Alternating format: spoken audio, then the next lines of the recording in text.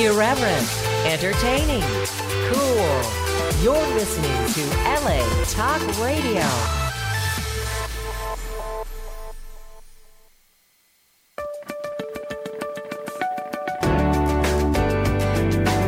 You're listening to All Things Therapy with Lisa Tahir, only on LA Talk Radio.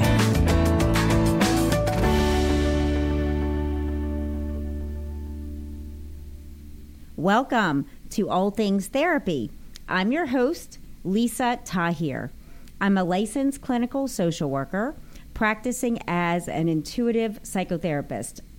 Forgive me for coughing through the show today. I am getting over the flu and am just struggling a little bit in that area. However, it doesn't interrupt the show or keep progress from going on. You are able to reach out to me through my website, which is nolatherapy.com. It's the abbreviation for New Orleans, Los Angeles Therapy. And from my website, you're able to schedule individual sessions to meet with me in person or remotely. You are able to inquire about being a guest on this show. You're able to listen to archived episodes, subscribe via iTunes, Google Play, or YouTube, and I invite you to support my show through the crowdfunding campaign I have with Patreon. There is a link at NOLA Therapy. Additionally, the link itself, the website itself, is patreon.com/Lisa Tahir, all one word. And today's show is sponsored by Audible. They offer over 180,000 book titles to choose from, and as my listener, they give you a free month with a free audiobook download. And to select that, you just go to audibletrial.com/all things therapy. Okay, my guest today, I'm really excited to reconnect with her. We met at Pilchuck Glass School years ago. And in moments, we're going to be with Kate Rhodes. If you're at a computer, please pull up her website so you can see her exquisite blown glass forms and installations. The website is katerhoads.com, and it's spelled KAITRHOADS.com. Kate is known for her glass forms and installations that reflect the natural environment. They're an homage to the landscape and seascape that we find in our natural world and embody organic growth, diatoms, crystalline structures, coral, feathers, foliage, and we're going to talk to her about these inspirations. And I find that they hold aesthetic reverence of the perfection that is naturally found in our natural world. Kate has taught, lectured, exhibited, been commissioned, and had residencies worldwide at places that include the Corning Museum of Glass, the Tacoma Museum of Glass, the Shanghai Museum of Glass, the Seattle Art Museum. She's in the Chihuly Collections. She's staff and instructor at Pratt Fine Arts Center, faculty in fact. She's taught at Pilchuck Glass School, Penland School of Crafts, Urban Glass, Toyama Institute of Glass, the University of Hawaii, the Toledo Museum of Art. She received a Fulbright scholarship to study sculpture in Italy, and she's published nationally and internationally in publications that include Glass Quarterly magazine, thank you, Ronan, Glass Magazine, New Glass Review, and the Glass Art Society. Thank you. The studio just brought me some cough drops and Kleenex, which I greatly appreciate. Welcome, Kate. Hi, Lisa. It's so nice to connect with you in this way. So nice to reconnect with you. How are you today? I'm doing pretty good. Hanging out in my studio, waiting for my ankle to heal and keeping my cat company. You sustained an injury visiting your family in Florida. Is that correct? When you landscape, you should wear appropriate clothing, is all I have to say to people. Oh, I'm so sorry to hear that. It's my own fault, that's for sure. Accidents happen. But I'm sure your kitty cat's I'm just so happy to be here today, yes.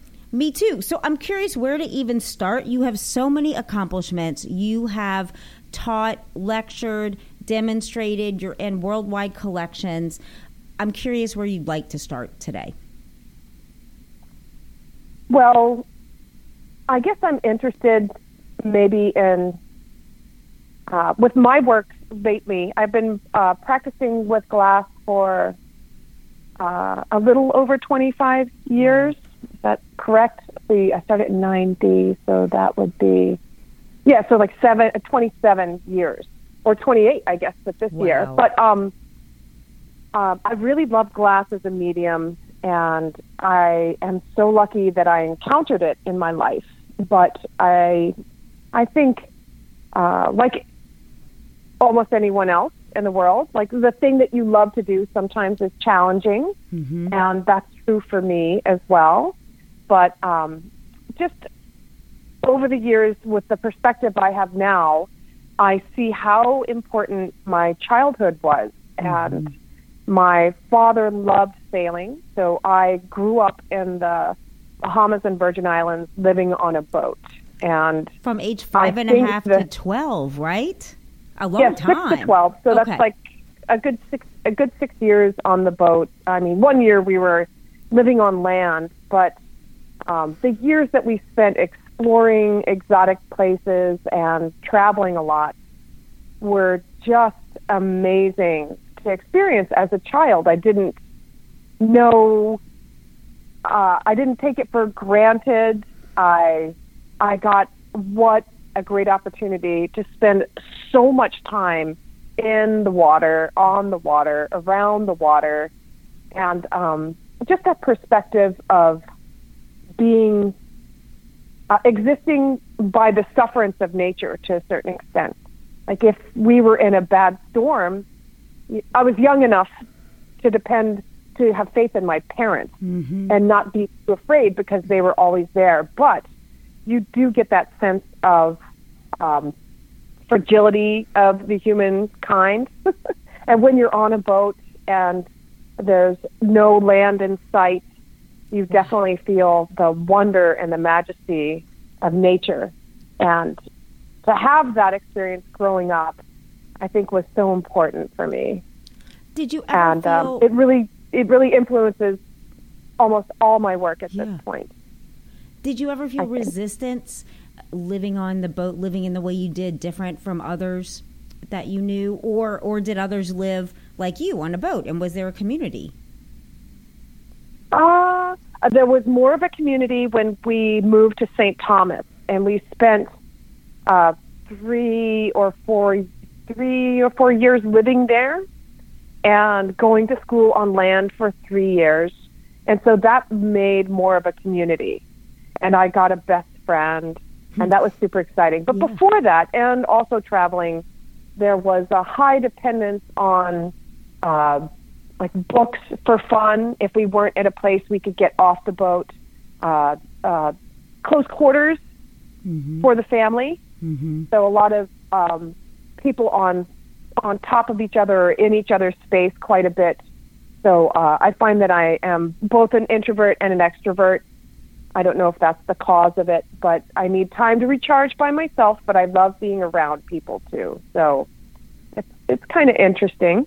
Very. I would say. And the family dynamics were pretty strong since we were alone with each other and dependent on each other for a good long time. Yeah. But I feel fortunate. I never was taken camping as a child. But you have to think that I lived in, the boat is sort of like a camper, I guess, if you're on the water. And that I was in contact with nature every day. I could go to sleep hearing the water on the sides of the boat and eat food straight out of the water. Wow. It's just amazing, and such a beautiful time for that area, which I'm sure was much more prolific and gorgeous 50 years before the 70s when I was there. But since then, there have been bacterial blights that have happened in the Bahamas, and just human traffic kind of kills off areas of underwater life. And I would rather not return to the areas that I visited as a child to see that, I think. I'm imagining they're preserved in your memory in a beautiful way that you'd like to preserve. Well, and also, since I started being on the boat maybe from the age of 5 or so, because my dad trained us up a little bit before we moved on to the boat. I think there's this time of even like pre-verbalization that I spent in nature, and I think it just plugged in something really incredible inside of me that as an art maker I didn't tap into for a really long time, but now that I've progressed this far, it's just coming out more and more. I can't help it from appearing in my artwork right and left. So you've been hitting on some themes that I wanted to ask you about. And when I was researching for us to be speaking today, I was thinking in my head, Kate, why glass for her? And I came across an article where you were talking about glass mimicking the qualities of color and light that surrounded you in the sky above and in the water below. And I wondered if you could tell us more about that and transition into your work. I posted pictures online. I don't know if listeners have pulled up katerhodes.com, but just how that powerful influence is found in your artwork today. I started out as a painter before I knew about glass, and I always loved either portraiture or abstract work, which is kind of funny. They're not exactly the same. But I spent a lot of time trying to paint the quality of light going into the water. And when you're in the water, as it comes through the water and refracts on the sand underneath, or just how light travels through water, or that I think I just love glass because it's able to embody water to a certain extent. Like the way that the glass captures the light and refracts the light, there's a lot of similarities to it. And the fluidity. And I think that kind of interest is more. I really tried to experiment with installations to find that kind of quality, and it's super exciting. But when I was young, I was very, very ambitious, and I'm still storing and carrying around the houses that I did make at that time in the 90s, I guess, mid-late 90s. Mm-hmm. And so I try to focus my ambition on, or at this point, I guess you could say, with my work, I've been just starting to do some public art in the last couple of years. And right now I'm working on a permanent piece. And it seems like the larger scale work is a little bit of a warm-up or something like that. Mm-hmm. Something that's commissioned or something that's going to have a permanent place that I don't have to take care of it all the time. Is this the commission for the glass jellyfish sculpture for the Pacific Seas Aquarium in Tacoma? That's correct, yes. Yeah, I posted that video last night on my social media. Yeah. It's exquisite. That was great. Yeah, it's a really fantastic project, and it's come out of a lot of things. But I mean, with my work, if you look at it in a historical way, I when I came to glass, it was an art school, and I really fell in love with it. And I experimented with so many different things, and we had a very sculpture-centric department. Mm-hmm. But glass is what it is, and it's. I love the tradition and history of glass too, and specifically Italian, because that's my main influence and my Fulbright. You know, I went to study glass there, or it says sculpture because that's what I had to say. But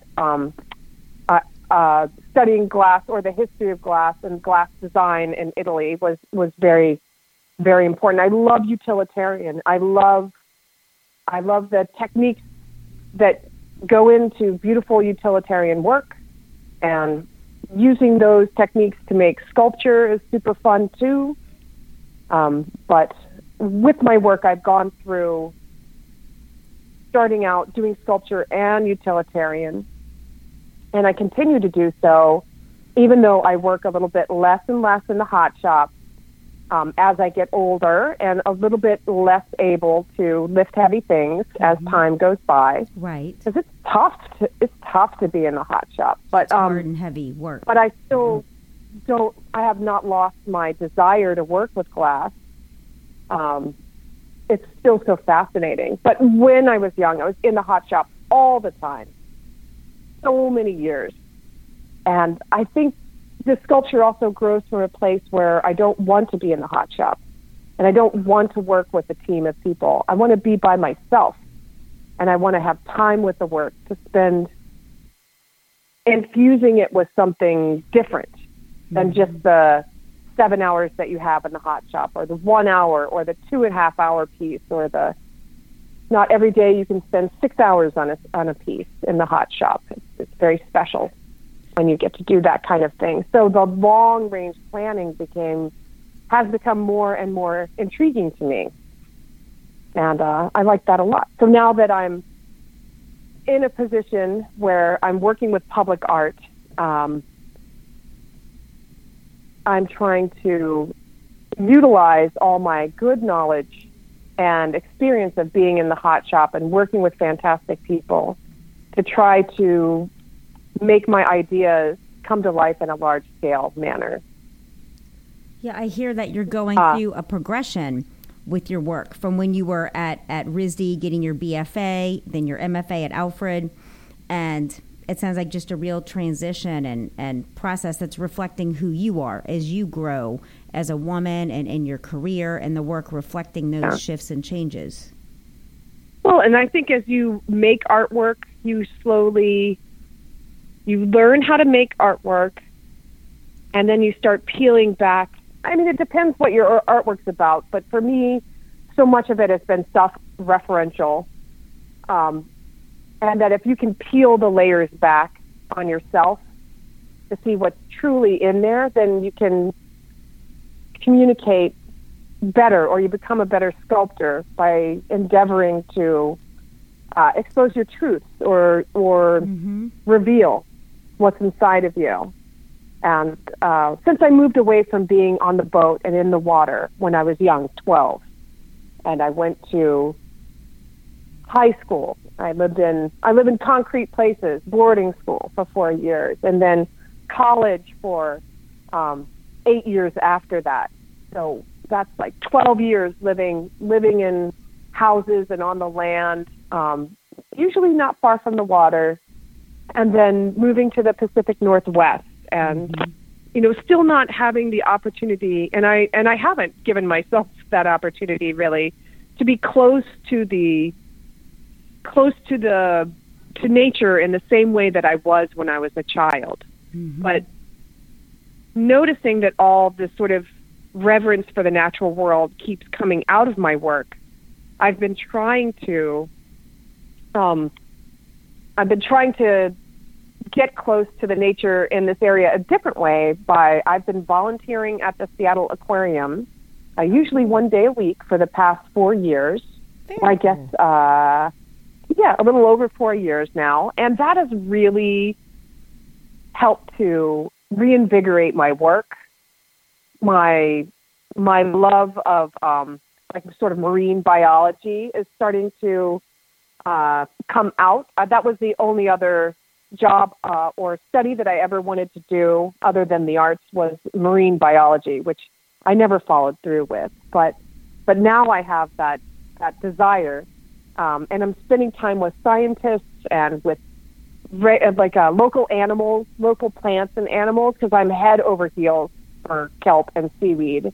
I never experienced seaweed the way that it comes here in the Northwest, and it's just really incredible.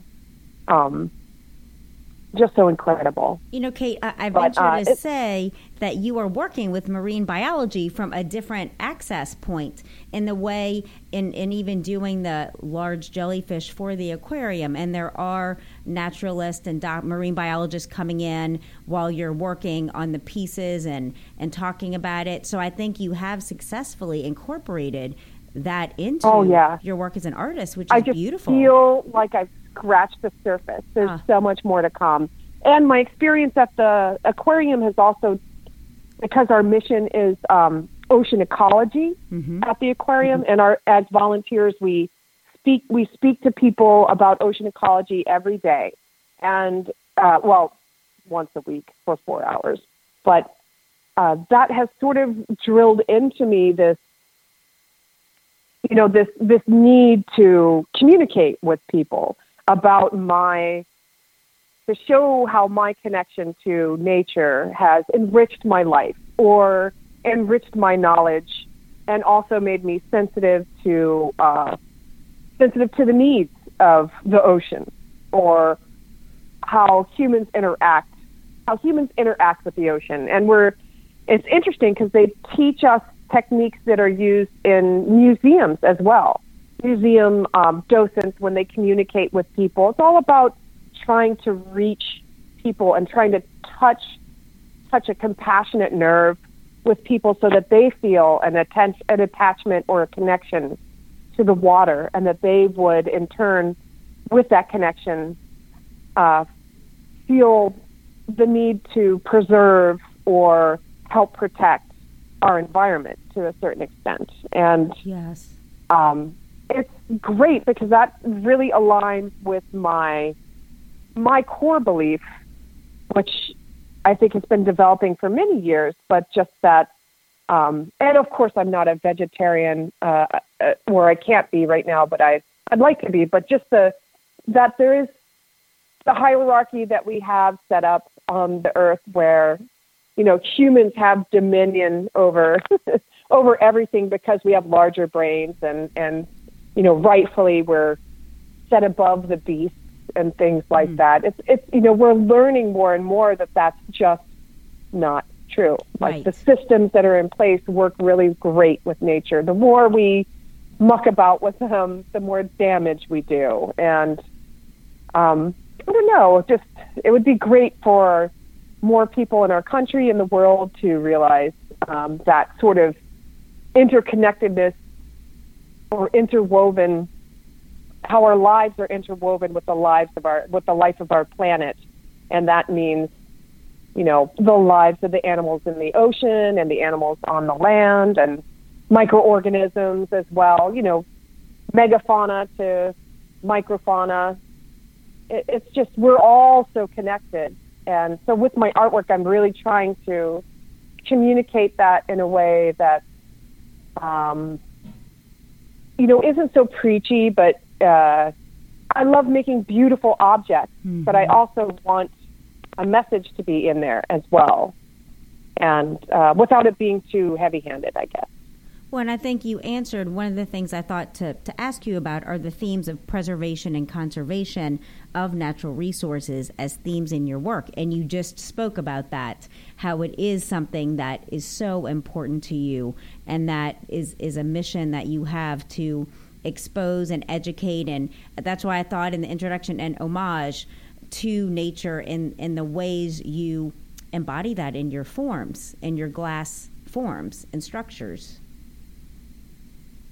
Yeah, I just, I have never been able to stop that sort of underwater imagery from coming out in my work. And I think it really has to do with, a lot of it has to do with being a woman and growing up in our society the way that most women do. And that's with, having some abuse here or there in your life, a little bit here, a little bit there. And I had a pretty good chunk when I was super young. So it kind of forms the way that you see the world to a certain extent. Yes. And so I had a hard time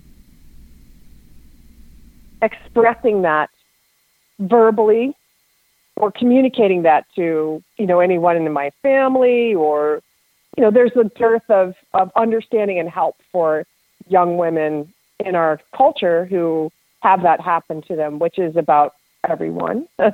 Yeah. Not everyone, thank God, but a lot of them. So with my work, the underwater experience helped me to at least communicate that sort of disembodied feeling you feel once you've become disconnected from your body.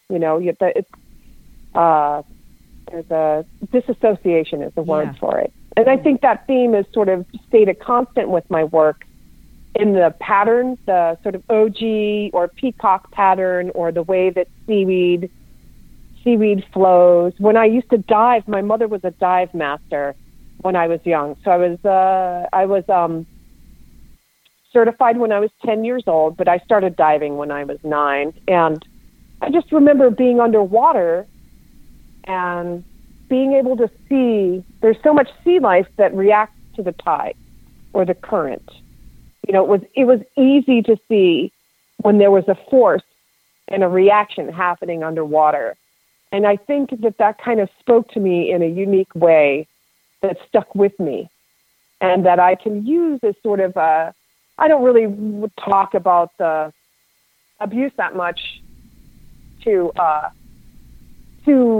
people or groups or schools. And maybe with all that's happening in our country these days, that will be easier for me in the future moving forward. But just that sort of expression of that feeling has driven a lot of my work over the years, because it's not easy to express that. And in our society, you don't find a lot of support for expressing such things. Oftentimes, that's changing, and that's changing a lot. You know, you're a therapist, you know that. Yes. So. Yeah, I think oftentimes, like you said, it's hard to find the verbalization of one's experience of abuse, and then who to say it to and how, and it's hard to even hold in your own consciousness. So I like when you said when you were diving, and I'm a diver as well, just underwater, a ripple, you really see on the ocean floor movement and how it's kind of sent out across the sand, the seaweed moving, just everything. It's like a symphony going on down there. And so I was going to ask you about and all the animals are affected by it, and you have to watch it in case it's going out or in. It could be dangerous if it's too fast, and like there's a lot that could be said for the movement of water, sort of like wind, I guess. But I mean, it's much more important if you're in the water. I mean, there's life or death situations there. Yes. Yeah. And so growing up around the Caribbean and Florida and the Bahamas, it's a big shelf. So I even heard you in your podcast from Karen Willenbrink, where you were talking to Karen Willenbrink. You were talking about being in Florida on your surfboard, and there was the shark. It's like, yes. I grew up around that safe, shallow water. Okay. But spending time out here on the West Coast, I've spent time in Indonesia. So I've gotten, I teach yoga. I have for the last 10 years. I got certified in Bali, where it was super treacherous. It's so deep. You know, you have to be careful. I'm so fortunate to be able to spend a semester filling in sabbatical role at the University of Hawaii. And they're also like, it's not a plateau. It's like very deep water. So when I was younger, I feel like I was in these idyllic situations where my parents were watching me. I was safe. And now as an adult, I've spent time around these other places where the water's very dangerous. And it's different. And that people, it's different. It's different. Yeah, I surfed in Bali as well, and I had a hard time. It was really different. And then out here in California, I know I heard in one of your interviews that you went surfing with Elaine Christopherson in Santa Cruz and just floating around on the board. That's what I do now, Kate. If you ever want to come surfing, I just paddle out and like to sit out there, and occasionally a seal comes up just to be zen, just to be in the water with the floating up and down over the waves. I just find a lot of peace and connection there. That's so dreamy. Yeah. So dreamy. It was so cold. It's cold. And I thought my arms are going to rip out of my sockets. It's good strength. Aylin loves it. She does it all the time. I'm so jealous. I'm a workaholic. I like working. You know, a lot of my artwork has to do with my therapy for the PTSD. I need to do something soothing. I need to do something that takes away the panic, or it takes away the squirrel cage in my head sometimes. So I feel so fortunate to my parents. They had me taught how to do macrame when I was 5. Oh, I didn't know. And then I That's where did this knot comes tying from. on the Okay. boat. And Wow. I have jewelry that I used to make with limpets and just tying necklaces. And, I was always doing something with my hands when I was Wow. young. And I mean, weaving's not a formal, fibers wasn't really offered where I went to school. And then I didn't think of it when I was at RISD because I was more centered around painting and sculpture at that time. Mm-hmm. And then what did I have to do? Go date someone in the glass department. Oh my God. And then I ended up getting sucked into glass, and I wasn't allowed to go back to painting afterwards. I had to stay in glass because I just never thought there would be a medium that would keep challenging me, that would just make me obsessed with learning it so much. Yes. For years before I experienced glass, every winter my hands would crack open and bleed, and a lot of it has to do with mental stuff, right? Mm-hmm. But the first time I touched a glass pipe, it all stopped and went away. So I was like, this is good. I like this. And then 4 years later, I still liked it. And then I moved to Seattle and I still liked it. And I just, sometimes I get annoyed because our wonderful community can be very smothering at some points. But Yeah. now that I've gone past my 40s, I just have such reverence and appreciation for the glass community. And especially because as an artist that works with glass, I need to do it with a group of people. It's not a solo thing to do. So I used to study costuming when I was in school to a certain extent, and I knew that I'm not good on stage, but I'm a good director. So I think that helps in the hot shop as well. What you're saying brings so much of your work together for me, that you did macrame and then the beautiful woven pieces that you do. And I want to come back to that. We need to do a quick little commercial break, and then I have something to share with the listeners and a question for you, if that's okay, Kate. Oh, sounds great. Okay, perfect. For you, the listeners of All Things Therapy, Audible is offering you a free month subscription and audio book download. There are over 180,000 titles, like I said earlier, and you could take advantage of that offer by going to audibletrial.com/allthingstherapy. So, Kate, I want our listeners to get a picture of, in case they aren't familiar with glass, that you are known for your Italian techniques of patterning with cane and Marini. And it's like thousands and thousands of pieces that once you blow and then cut and fire polish, that you start to assemble. And to me, just going through your work and the images, it was like, oh my gosh, this is a nightmare because it's so tedious. Well, but for you, it sounds like it's calming and it's therapy. So can you talk to us some about your process? I think I started working with the hexagonal tubes in 1999, but I was weaving stuff together from the get-go as much as I could get away with. I think one of my first experiments was I loved amphoras when I was young. So that's the vessel shape, and it's like Greek or Roman. It's got a pointy bottom, and it comes up, and then there's a shoulder, and it comes in, and there's a little neck and a little lip. I love and that. And they used to be used for carrying oils and wine and everything, right? Yes. And so I love those shapes. So I wove some out of copper wire and then coated it with glass, crushed glass and borax, and then shoved it into sand and fired it. And it was like this automatic coral growing on something. So much fun. That is spectacular. It was super great. Spectacular. And it was sort of that combination that I could do that sort of hand dexterity work and then combine the glass. But I don't really remember when I started just doing tubing, round tubes, and cut them up into beads and weaving them onto things. And I would take fluorescent tubing and paint it, cut it, and fire it, and weave it together. There was always this fascination with beehives.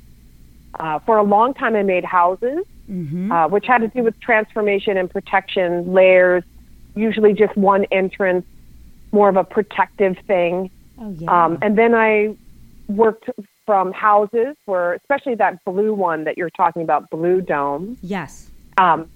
That has all the just industrial plate glass, enameled, drilled, and then kind of woven together in a large scale. I also did a cape that was woven together, but more with wax nylon, things like just progressions like that, that the weaving was always a part of it.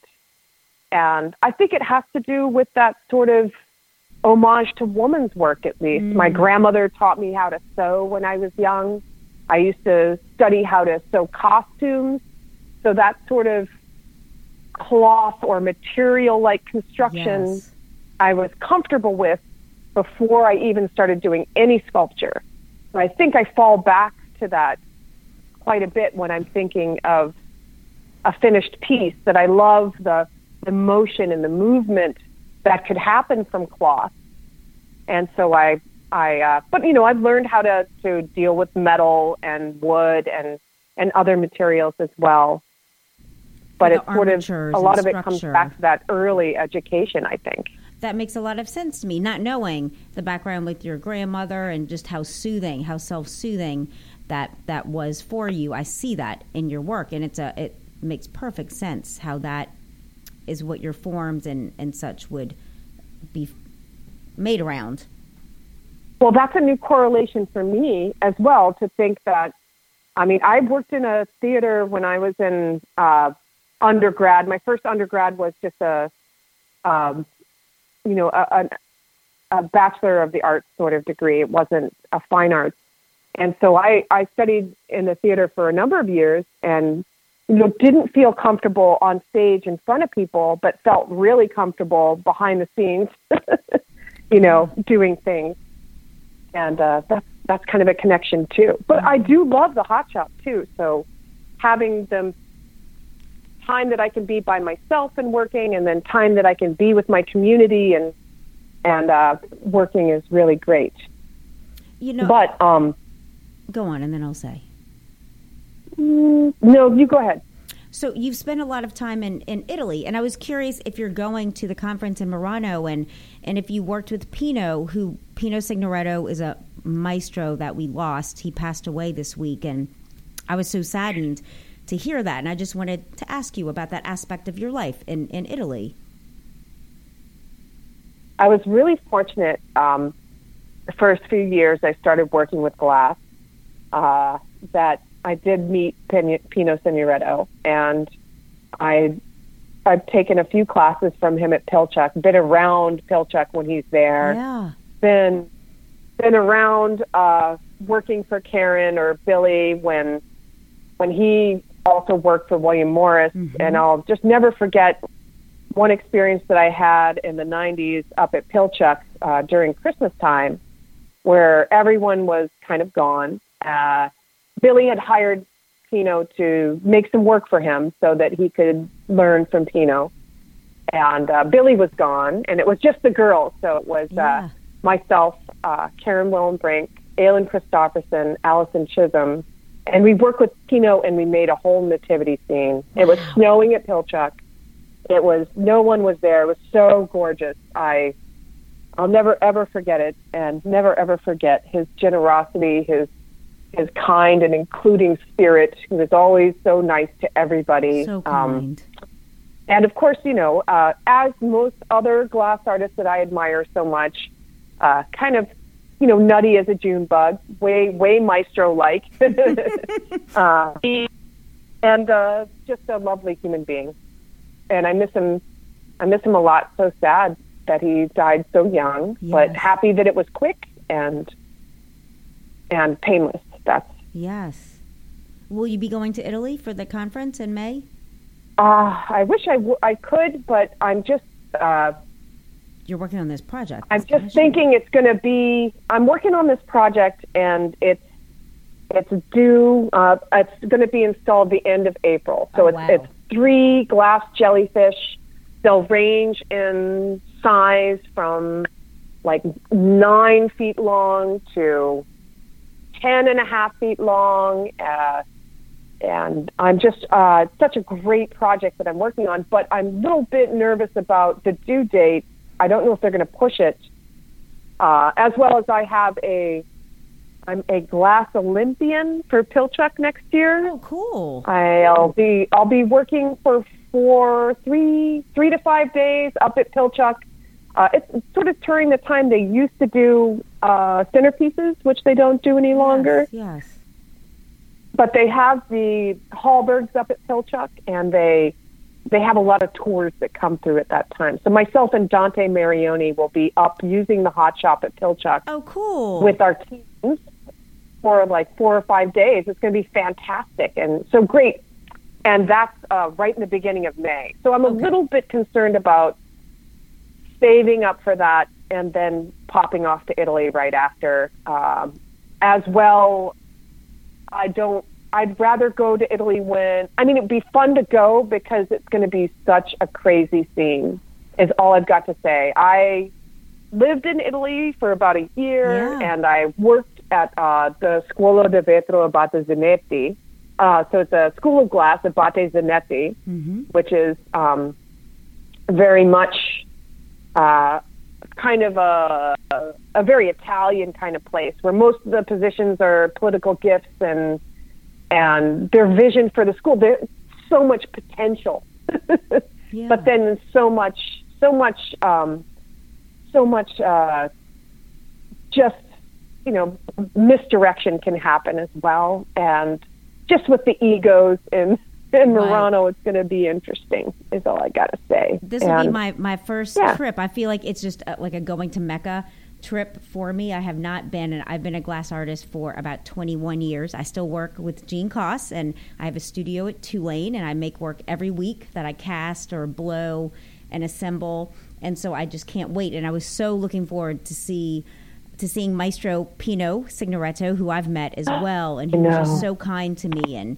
But I know his spirit will be there forever, and I just look forward to being steeped in the history and the experience of Murano and that tradition. I just want to soak it all up on a sponge. I think it's a good idea to go because it's disappearing.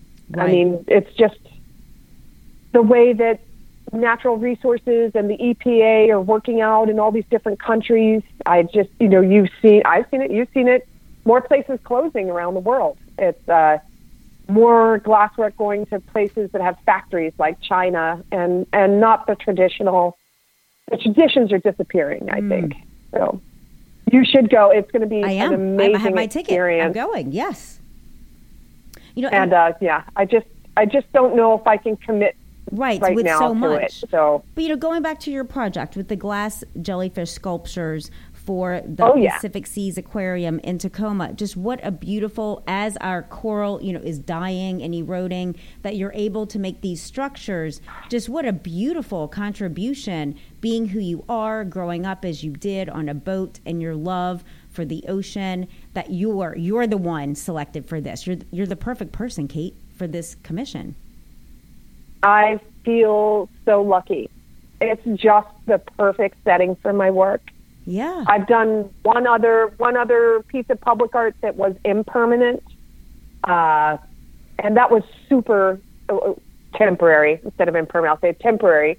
So it was in place for four months or so, and that was so wonderful. But to have my first permanent piece be in an aquarium made out of glass, I'm so excited. Yes, so it's a coming together. It's been of your life. A great experience. Yeah, to go down and spend time with Chad Widmer, who's AKA the Jelly Man, down at the Point Defiance Zoo and Aquarium, where the new aquarium will be, because they have an older aquarium. They're just sort of replacing it. And I also feel very lucky.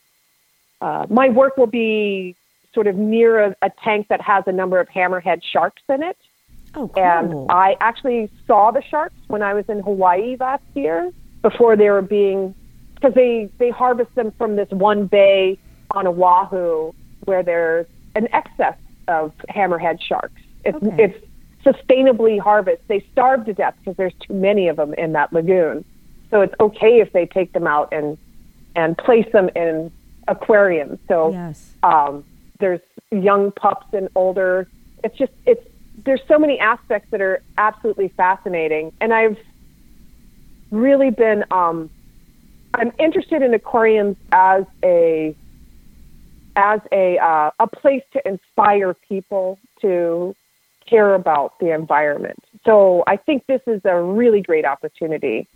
I have chosen to put my money back into Tacoma by working with the local youth groups that work with Glass Hilltop artists. This deals with kids from middle school all the way up to the age 20 that are local. And Hilltop Artists helps support the kids. This supports the glass making, of course, but if there's issues, this is mostly public schools that these artists are from.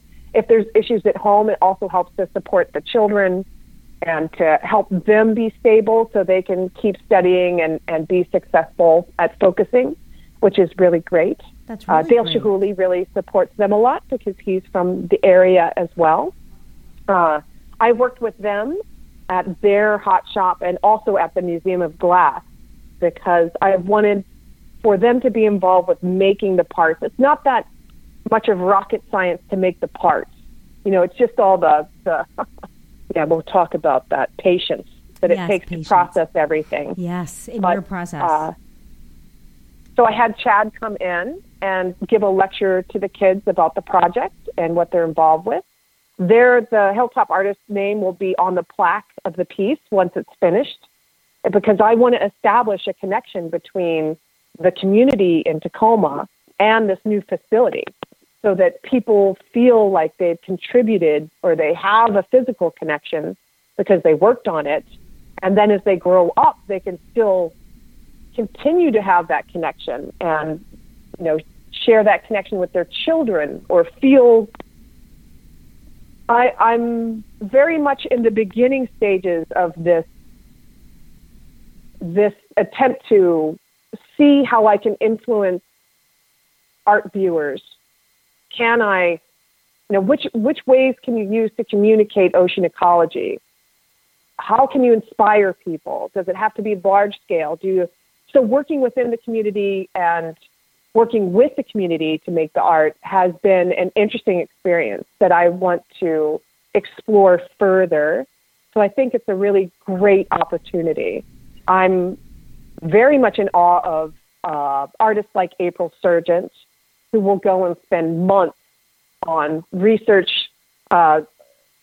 She volunteers to perform research for different reasons, but she's gone to Hawaii and volunteered for the monk seal program there as someone who tags the animal or records information for months in isolated spots with scientific researchers. She spent time in Antarctica. Like the way that she shows her connection to nature is different per se, but there's always that connection between science and art and life and spirituality. That's very interesting for me. And going forward with the challenges that we have with so many people in the world, how can I, as a community member of Seattle, work on maybe a project with our aquarium, which is going to have a new building or a few new buildings coming up in the next 10 years? Like, what kind of project can I work on with them, if possible, to include the community here in Seattle and make a connection there? It just seems like an interesting problem. And I love problems. I love mathematics. I mean, I'm dyslexic, but to me, the Marini and my weaving with the hexagonal tubes with those beads that are hexagonal shaped, hollow Marini, as I'd like to call it. Right. A lot of that's just sort of trying to it's like architecture, but it's small scale. So just trying to get these organic parts to connect to each other in a way that will depict whatever I want it to. So, Kate, it's all like a formula or a problem. I'm going to jump in because we're actually at the end of our show. I do want to ask you one last thing, if you can maybe take a minute to answer, and then we will be concluding. What is important for you to leave and be known for as a legacy or just a value? And I feel like you've been answering it the whole show, but just a last piece that you can leave us before we conclude. I think perhaps it's integrity to a certain extent. Integrity with the work, that I'm honestly trying to explore new things and express new things with my work. It's not always going to look the same, but that each piece should be beautiful for itself, but also each piece should bring a little bit of nature inside to be with you and remind you of your connection to nature. I love that. That's beautiful. I guess it's kind of simple, but also complex. With glass these days, things are changing a lot. And as I said before, the traditions of glass, I was so lucky to be exposed to amazing artists that work with Kane and Marini, like Lino Talpietra, Dick Marquis, people that are so inspirational, and their work is so gorgeous. And I would say for everybody out there that you should always try to put yourself in your work, so there's this original spark. Always, you can take inspiration from other people, but always put yourself in there too, because it will make it your own and unique. And I just love being original. I want for my solutions to be unique and ones that other people haven't done before. And I don't know exactly why, but yeah. Well, Kate, I found inspiration in you as a woman in glass, and I'm grateful to know you, and I want to thank you for coming on the show today to share your work with our listening audience. Lisa, thank you so much for this opportunity, and I think that you and I were so fortunate to spend time at Telchak back at a time when it was special. Maybe it was my age, but it was just super dreamy and so positive and so uplifting at that time point. Maybe a little sexist, but what isn't in our country? But it was a real special time. And thank you for this opportunity. You were so welcome. And I look forward to staying in touch. So have a wonderful day. Thanks so much. You're welcome. Too. Feel better. I will. You heal up too. Okay. Bye-bye. Cheers. That concludes our show for today. Join me next week for another episode. I hope everyone has a wonderful week. Thank you.